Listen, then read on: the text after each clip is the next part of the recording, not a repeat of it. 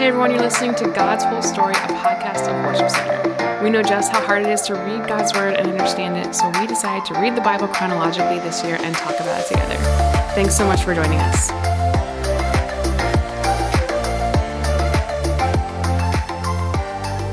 Hey everybody, welcome to God's Whole Story. My name is Brian. I'm here today with Chelsea, and we're in John and Luke a lot, I think.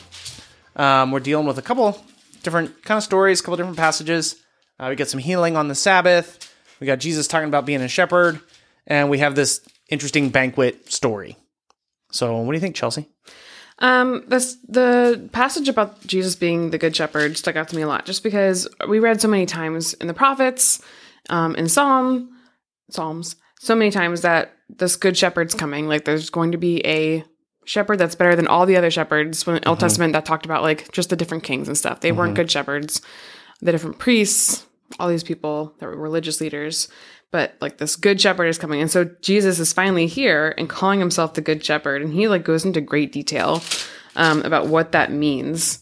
And so does God. I mean, in those passages in the Old Testament, all that detail is there too. I just thought it was really interesting, good parallel to what we've read before. And again, just kind of like the confirmation that this is the Messiah.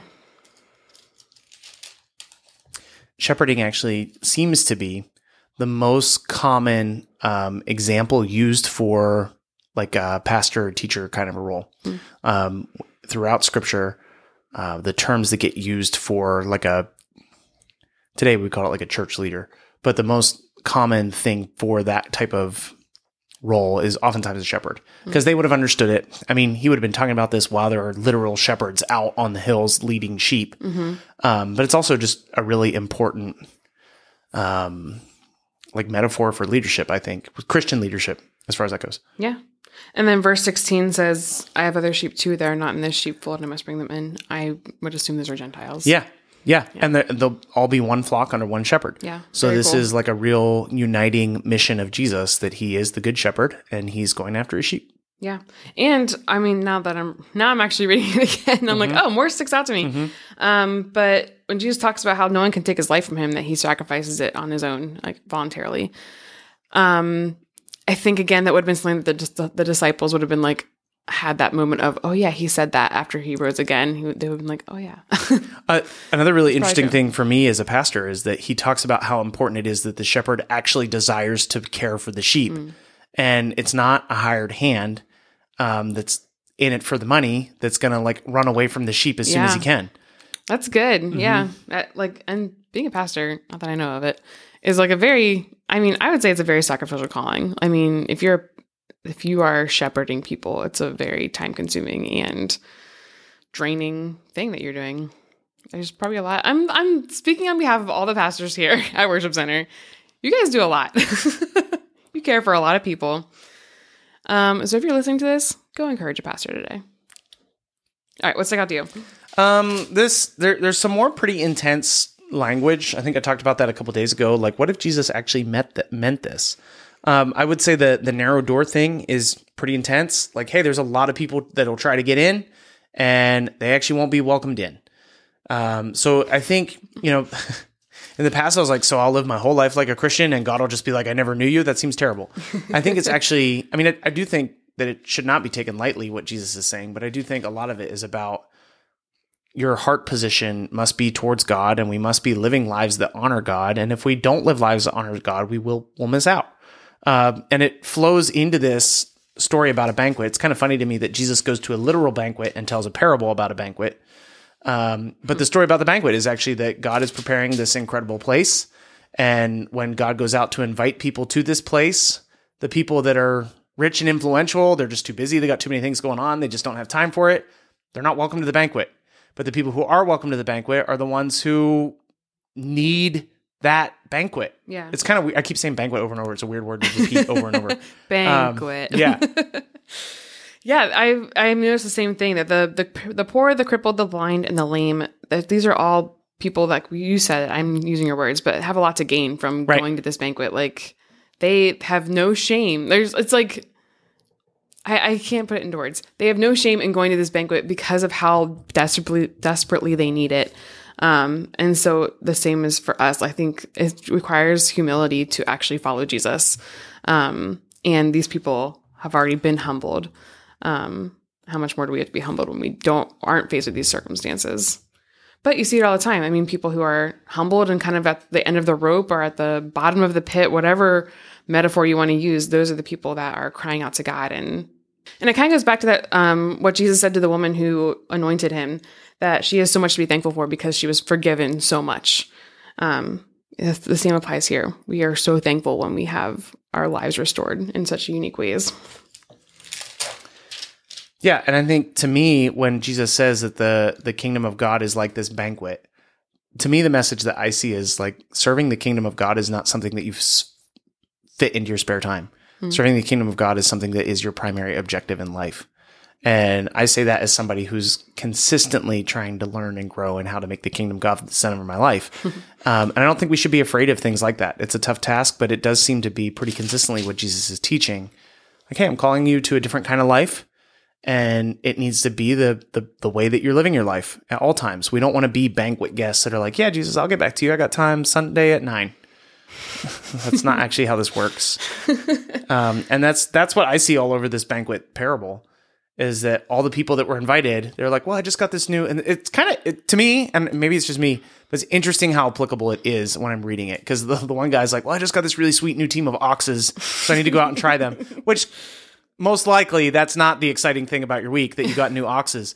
But you could put anything in there. Hey, I just got this really cool new thing. Oxes. Oxen. You know how we were talking about, literally before we turned on the thing, Chelsea was like, yeah, you're not actually good with words. So I want this to stay in the recording so that everybody knows she's actually completely right. The oxes. Stop saying that. Oxen. So he wanted to try out his new oxes. And, we don't have that anymore, most likely. But we have plenty of other things. It's like, well, I just don't have time. The Eagles have a game, and I don't have time because I just got a new car. I don't have time because I'm trying to pay this thing off. I don't have time because I'm pursuing this degree. Like, there's plenty of things that keep us from accepting an invitation to the banquet. Don't miss your invitation to the banquet. Yeah, definitely. That's good. We should wrap it up there. Sounds great. Guys, thanks so much for listening today to God's Whole Story, and we'll be back tomorrow. Bye. Enjoy the oxes.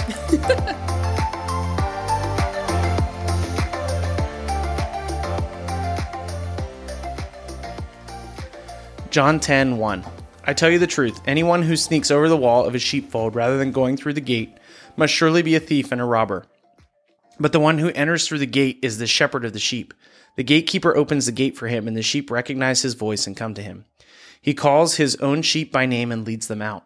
After he has gathered his own flock, he walks ahead of them, and they follow him because they know his voice.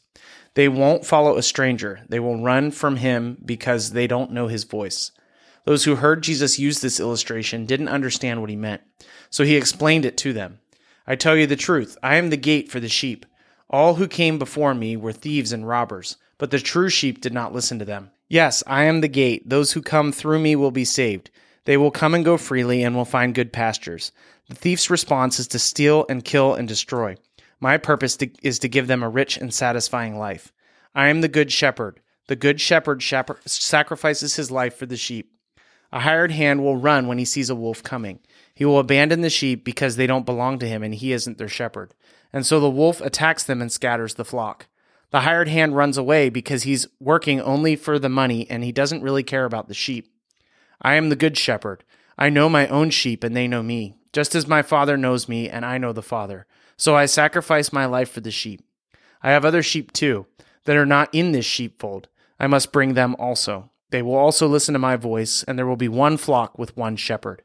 The Father loves me because I sacrifice my life so I may take it back again. No one can take my life from me. I sacrifice it voluntarily, for I have the authority to lay it down when I want and to also take it back up again. For this is what my Father has commanded. When he said these things, the people were again divided in their opinions about him. Some said, he's demon-possessed and he's out of his mind. Why listen to a man like that? Others said, this doesn't sound like a man possessed by a demon. Can a demon open the eyes of the blind? It was now winter, and Jesus was in Jerusalem at the time of Hanukkah, the festival of dedication. He was in the temple, walking through the section known as Solomon's Colonnade. The people surrounded him and asked, how long are you going to keep us in suspense? If you are the Messiah, tell us plainly. Jesus replied, I have already told you, and you don't believe me. The proof is the work I do in my Father's name. But you don't believe me because you are not my sheep. My sheep listen to my voice. I know them and they follow me. I give them eternal life and they never perish. No one can snatch them away from me, for my Father has given them to me, and he is more powerful than anyone else. No one can snatch them from my Father's hand. The Father and I are one." Once again, the people picked up stones to kill him. Jesus said, "At my Father's direction I have done many good works. For which one are you going to stone me?" They replied, "We're stoning you not for any good work, but for blasphemy. You, a mere man, claim to be God." Jesus replied, "It is written in your own scriptures that God said to certain leaders of the people, 'I say you are gods.' And you know that the scriptures cannot be altered. So if those people who received God's message were called gods, why do you call it blasphemy when I say I'm the Son of God? After all, the Father set me apart and sent me into this world. Don't believe me unless I carry out my Father's work. But if I do his work, believe in the evidence of the miraculous works I have done, even if you don't believe me. Then you will know and understand that the Father is in me and I am in the Father." Once again they tried to arrest him, but he got away and left them. He went beyond the Jordan River near the place where John was first baptizing and stayed there a while. And many followed him. John didn't perform miraculous signs, they remarked to one another, but everything he said about this man has come true. And many who were there believed in Jesus. Luke 13:22.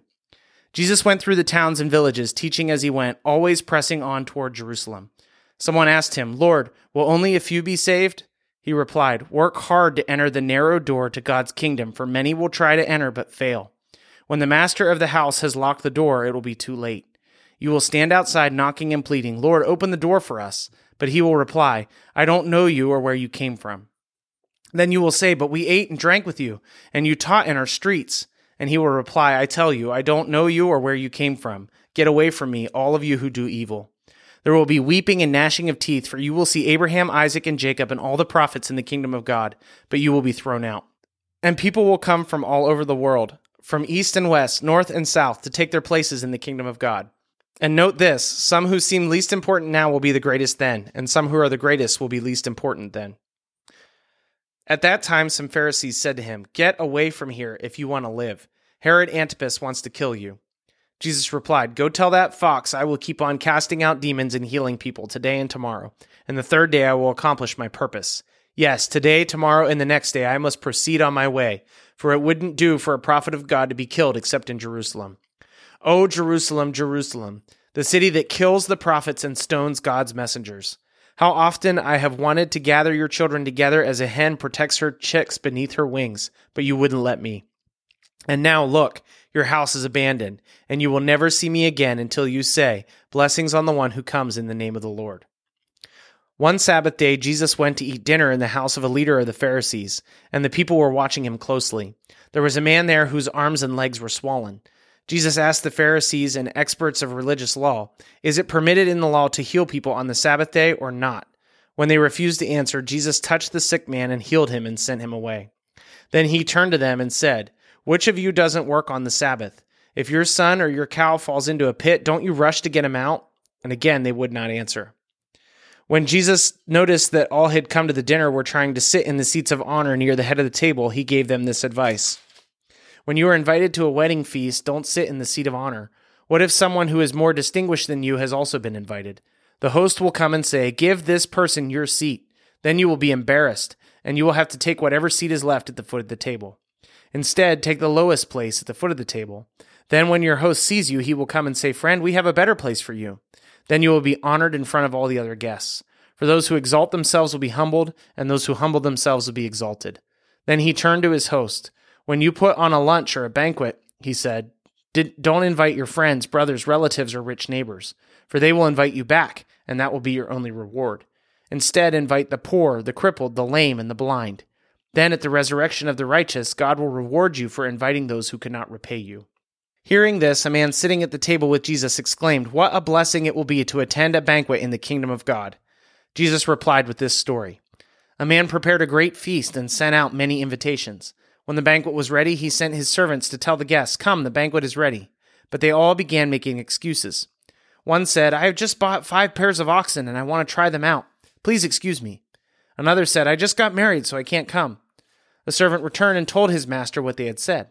His master was furious and said, "Go quickly in the streets and alleys of the town and invite the poor, the crippled, the blind, and the lame." After the servant had done this, he reported, "There's still room for more." So his master said, "Go out into the country lanes and behind the hedges and urge anyone you find to come, so that the house will be full. For none of those I first invited will even get the smallest taste of my banquet."